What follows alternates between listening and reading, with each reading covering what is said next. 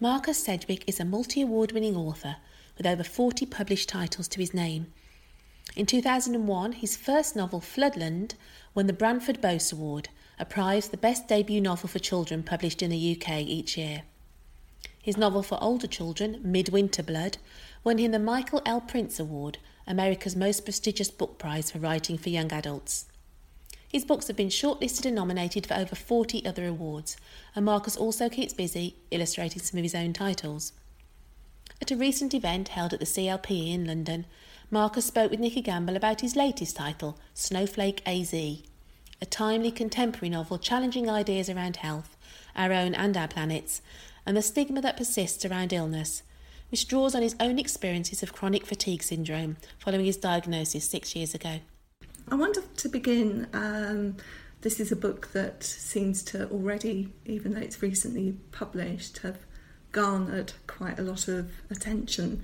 I wonder if you could start by just setting the book up for us, telling us a little bit about the story. Yeah, I guess the simplest way of explaining this book is to say it's a book about what it is to be ill, but not to be believed, i.e. you're sick with something, but few people will take you seriously that you're actually ill. And that is the reason I wrote this book, is because that is something that's happened to me over the last 6 years of my life. And it's also what happened with the group of people upon whom this book is based, to a group of real people who live in the desert in Arizona.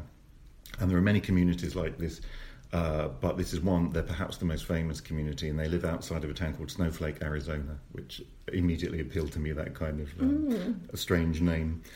And the name incidentally comes about because the town was founded by two Mormons 150 years ago or something, Mr. Snow and Mr. Flake, and that was how they named their town. And outside Snowflake is a group of people who have what's called multiple chemical sensitivity or environmental illness.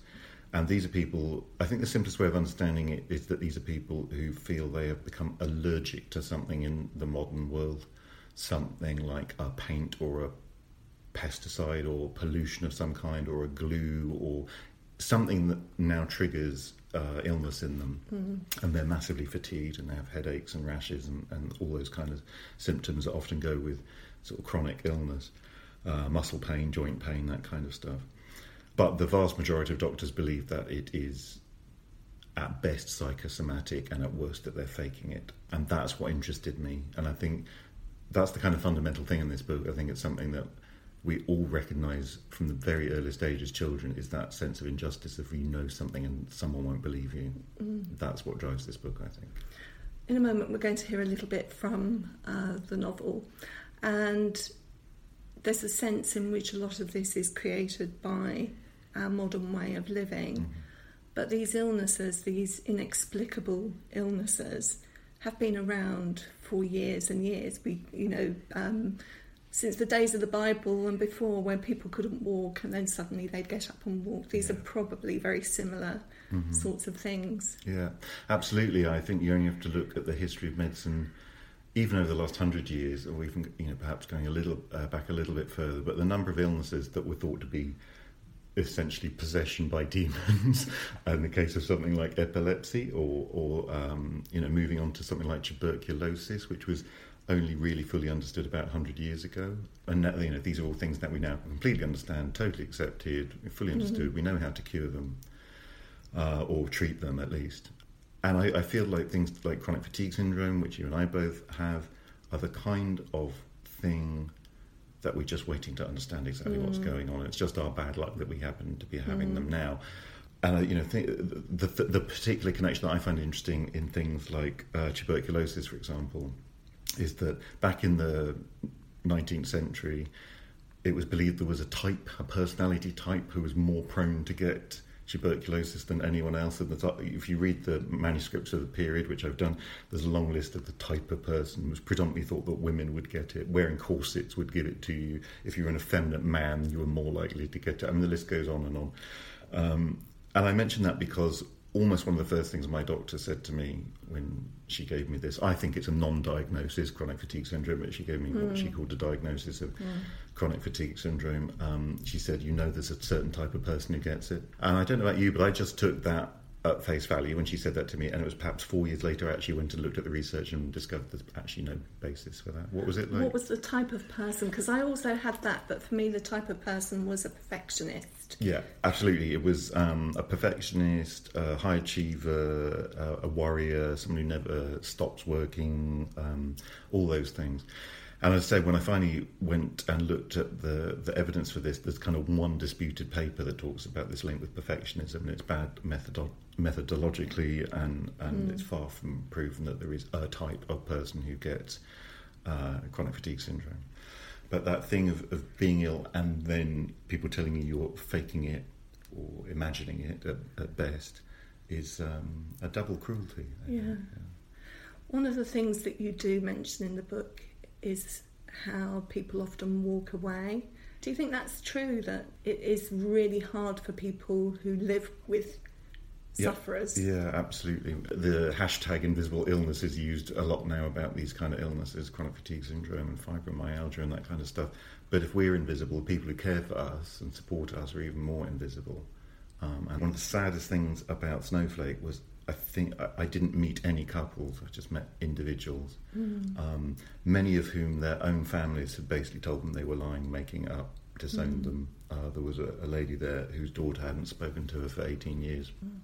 How healthy did you think it was for this community to live together in that way? Yeah, it's a beautiful thing. I mean, I think we were talking about this book at the Edinburgh Festival, and I was talking with Charlie Fletcher. I don't know if you read his new book, Boy and His Dog at the End of the World. It's again, because it's, you know, a dystopian, future, apocalyptic, you know, post-societal collapse novel, and mine's kind of the inversion of that. But, you know, there was a relationship between the two books, and I could see why we'd been put on the same event together. And we had this discussion came up about which book was the bleaker, because on the face of it, his seemed to be much more in the mould of, yes, the world's ended, but we're able to have a, you know, exciting adventure, and, you know, things work out, and although there's some, you know, scenes of cruelty in his book. And on the face of it, I was feeling mine was bleaker, but in the course of discussion, I kind of realised actually my book is full of people being nice to each other. And there's kind of one minor character who's a bit obnoxious, but otherwise there's no kind of baddie in this book. There's no antagonist. The antagonist is the poisonous world that we've created around us. So therefore you could say it's a very positive book, because it shows how in the darkest, worst moments people will support each other, and particularly because they're mostly all on their own. This kind of, and there's no formal structure there. They just have this informal network of, you know, the ones who can do a bit more go shopping for the ones who can't, and it's really beautiful. Yeah. It's interesting, because one of the questions I had was about whether you were an optimist or a pessimist. It was quite hard to tell at points through the book, and then I thought, but actually you have named, and I don't know again whether it's deliberate, but you named your main character Ash, and in Celtic tradition the ash tree is the symbol of health. Well, I did not know hope. that. There you are. Brilliant. I'm going So to claim I know that from here on. I guessed you would have known, because it seems no. a very you kind of thing. But are you an optimist or a pessimist, do you think? I think I'm still trying to work that out, perhaps. And I think probably on the surface I would instinctively say I'm a pessimist. Of course, I think most pessimists reply and say I'm a realist, don't they? And this is a thing, I think it's something that has bothered me my whole life, because I can remember the precise point in my life. I think I was about 7. I was on a car journey going to school one morning. I was sitting in the car, the back left. We were at a junction on the way just before the school, and I suddenly decided it would be better to be a pessimist in life, so that you were never disappointed. Never disappointed. And I just think these awful things, you know, the things we decide from somehow, who knows what influence at that young age, and then it can colour your whole life if you're not careful.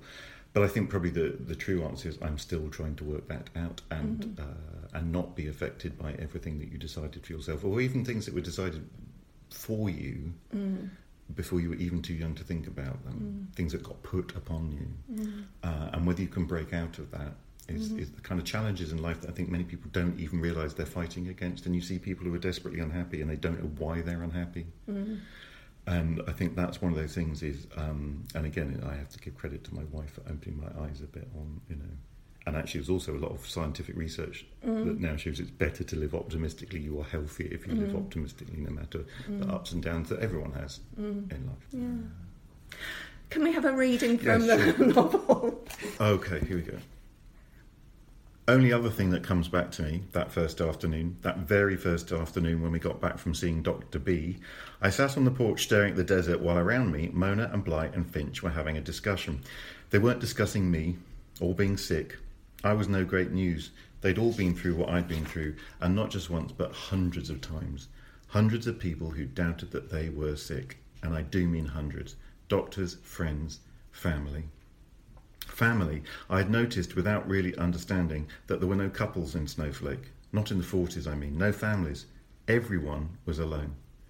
As the time went by, I got to learn why that was. Relationships don't survive having someone with MCS. They just don't. So no, Mona and Blight and Finch weren't talking about me. They was talking about a film. They'd all watched it over at Detlef's one evening. He had a TV set behind a glass wall, which he said made it safer to do. I'd never heard of it, but it was some horror film, and they was talking about whether it was scary or not. Blight said it wasn't, and Finch said it was, but he didn't know why for sure, and Mona said it was scary, and she did know why. She said it went like this. She said whether you found it scary or not, well, it all came down to whether you was paying attention or not. At the start of the film, she said, there's a whole lot of scenes of people talking about the legend of this witch, a witch that people say lived in the woods nearby. And at the very end of the film, when the horror finally comes along, the final scene, well, it's one of the things that somebody at the start was talking about. But it only makes sense if you remember that bit, so it's only scary if you was paying attention. Then Finch said, yeah, that's it, that's right, Mona. Well, Blythe just sat staring into space, and I guess he was feeling told off for not paying attention. But I could see he saw Mona had a point, because he said, maybe life's like that. And everyone said, life's like what? And he said, maybe life's only scary if you're paying attention. Finch asked Blythe what he meant, and Blythe said how maybe it was only when you started to learn about the world, like he had from Mona, that it got scary. Like before, all he thought about was being a police officer. That made sense to him, and it was all and everything he wanted. Then Mona got him thinking about other stuff, such as maybe you could think about glyphosate giving everyone cancer, or kidney problems, or destroying people's guts, or maybe you could think about antibiotic resistance, which is how all our wonderful antibiotics are starting to not work anymore, how bad bacteria are evolving faster than we can make new drugs that will kill them. How very soon we'll be back in the 19th century when simple things could kill you, like setting on damp grass or wearing corsets. Or maybe you could think about those same antibiotics, the ones we're so precious about, and then read about how they don't only kill the bad bacteria, but the good ones too, the ones we need to be healthy, that live in our gut and do good things for us, like help make serotonin, which is what keeps you happy and what you don't got enough of if you're depressed. Or maybe you could think about all the plastic in the world's oceans, how they were saying now that every single fish that's caught has teeny particles of plastic in it that you're eating, and then come to that, how all the sea salt in the world has plastic in it too, and most of all the drinking water supplies too. Or maybe you could think about how all the insects were suddenly dying on account of pesticides used in farming, and how insects were important for the whole chain of life on Earth. And heck, did he mention climate change yet? Did he mention that the climate was changing, and that we was all gonna fry? Then everyone stared out into the desert for a long time, till Finch said, screw it. You got any beer, Mona? I could sure use a beer. Oh my gosh. And just reading the novel, it's evident that you yourself have read extensively and read a lot of science, read a lot of good science. Yeah. So is that a long-standing interest, or was that specifically to research for this book? I mean, I guess I've always been interested in science. I did science A-levels, funnily enough, and didn't do English until I did it as an evening class after university. I've always had a kind of layperson's interest in science, but particularly since I became ill and I had a lot of time on my hands. And to start with, I was trying to find out what was wrong with me and reading papers about this and that and the other. But then I started noticing that although you're focusing on an individual sickness, you can't help start seeing the links to what I might call global sickness. And so this, the fundamental thing I'm trying to get across in the book is whatever we put out into the world will eventually come back to us, whether that's good or bad. Mm-hmm. And I think it is a very big stage. Although it's set in just this one place in Arizona, the stage moves from the personal and it gets progressively more global as you go through. And actually that's the impression that I was left with at the end, the kind of big scale. A couple of things I wanted to ask you about the writing. I want to talk to you about how an idea because all what we've talked about so far is an idea rather than a story. Mm-hmm. So where did the seeds for the story come from? The first thing I really did not want to write a book about being sick. When I first became ill, the last thing I wanted to do was even be ill, never mind think about being ill, and thirdly not write about being ill. But eventually it became obvious that I was going to have to, because it was all that was in my head. And then I wasn't intending even to write about the people in Snowflake. I went out there because I had the opportunity to at the end of an American book tour, and I just wondered if what was happening to them looked like anything like what had happened to me. And then while I was there, this guy who's in the book in disguise said to me, "You should write a book about us people." I don't think I'll do that, but it kind of stuck. Anyway, I was trying to write a book where not very much happens. Of all, you know, my books, often a lot of my books have got a really tight plot going on, and that's really not what happens in this book. You know, it's a series of incidents and events. It's the other thing I should mention is that, to be honest, is that this book is what we fancily call paying homage to, but we can be honest, is stolen from my favourite novel, which is Magic Mountain by Thomas Mann. Right. And that's because when I first became ill, wasn't doing very much at all, and I think it was some point within the first year, and I really was not coping with it at all at that time. And a friend of mine, Thomas, said, you should read all those books you've always wanted to read and never had. And Magic Mountain was one of those books that I always intended to read because I liked Death in Venice, and I knew that it was had some connection to Death in Venice, but I didn't know what. So I read this book, and it's 800 page novel. It's an extraordinary work. It's now my favourite book. I'm completely obsessed with it. So on some scale, some of the incidents and some of the structural things are referencing what Thomas Mann did in The Magic Mountain. There is a little bit of story. Of the story between...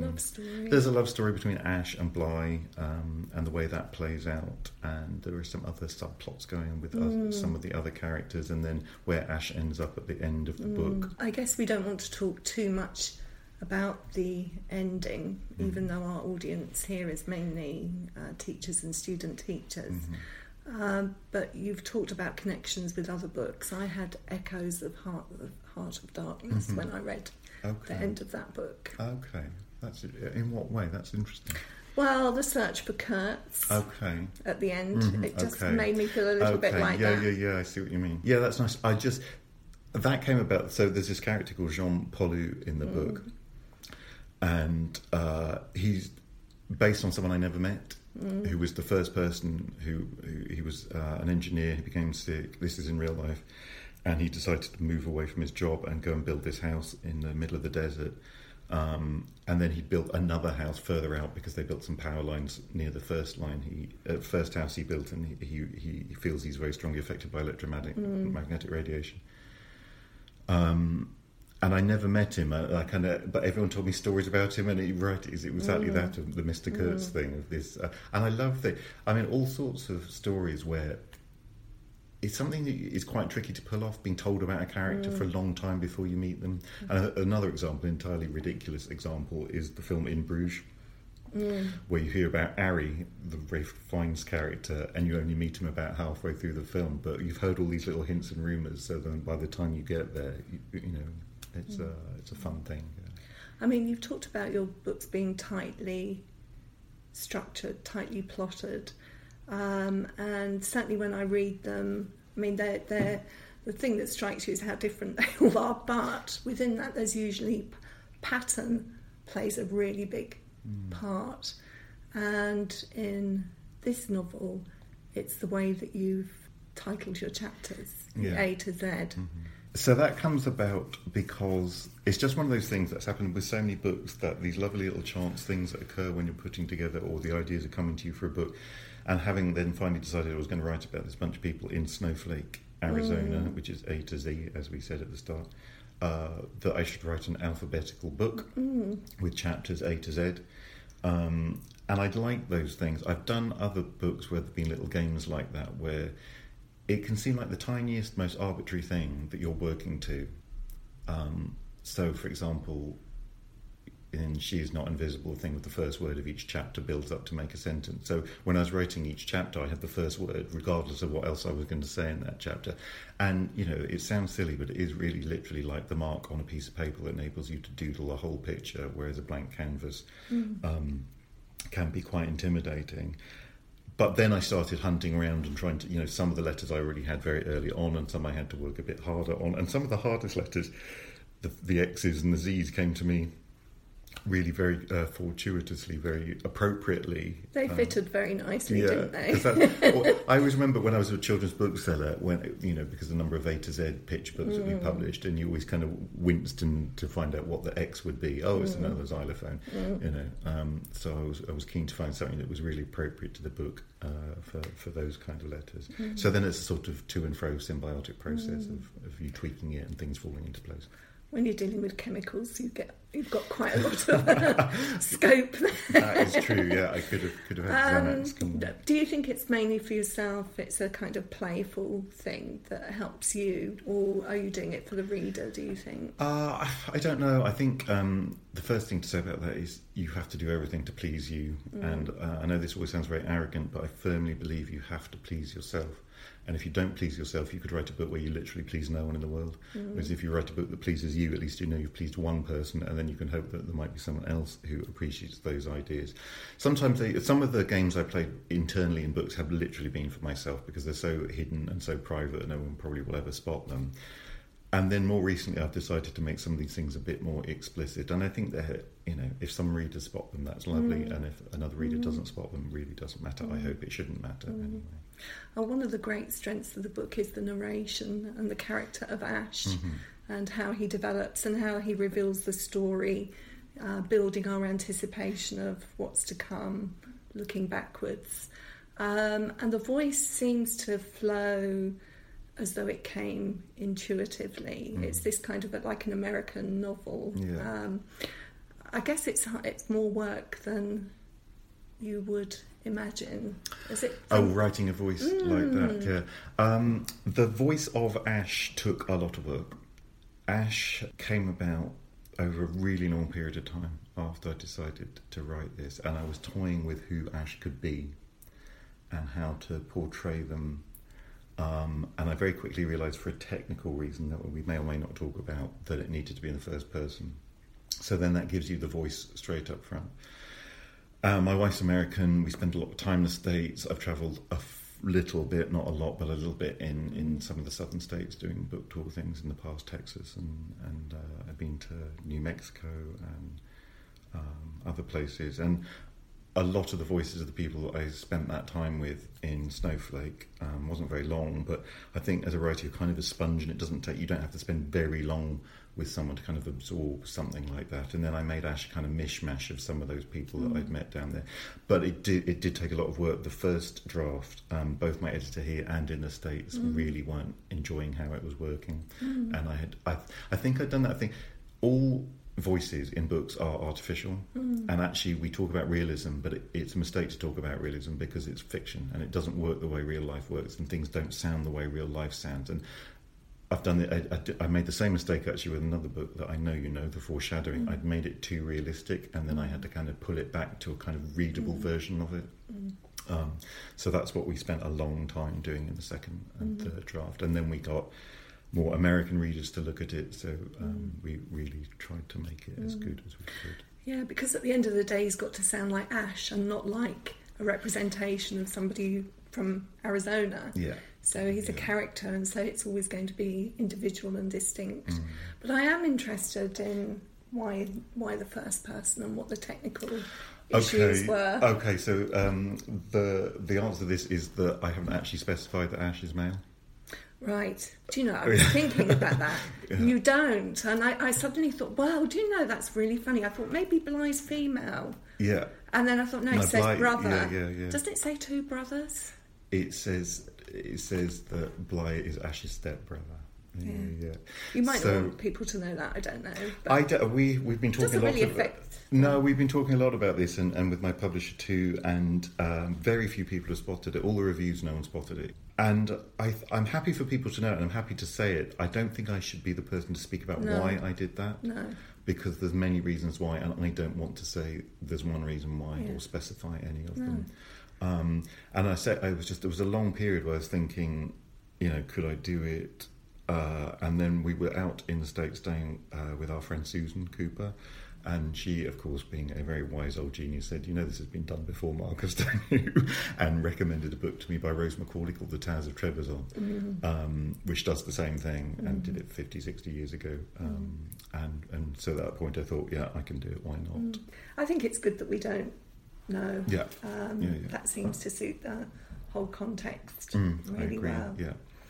I did want to ask you this one because this was a direct quotation from one of your philosophers about the limits of my language are the limits of my world. Yes.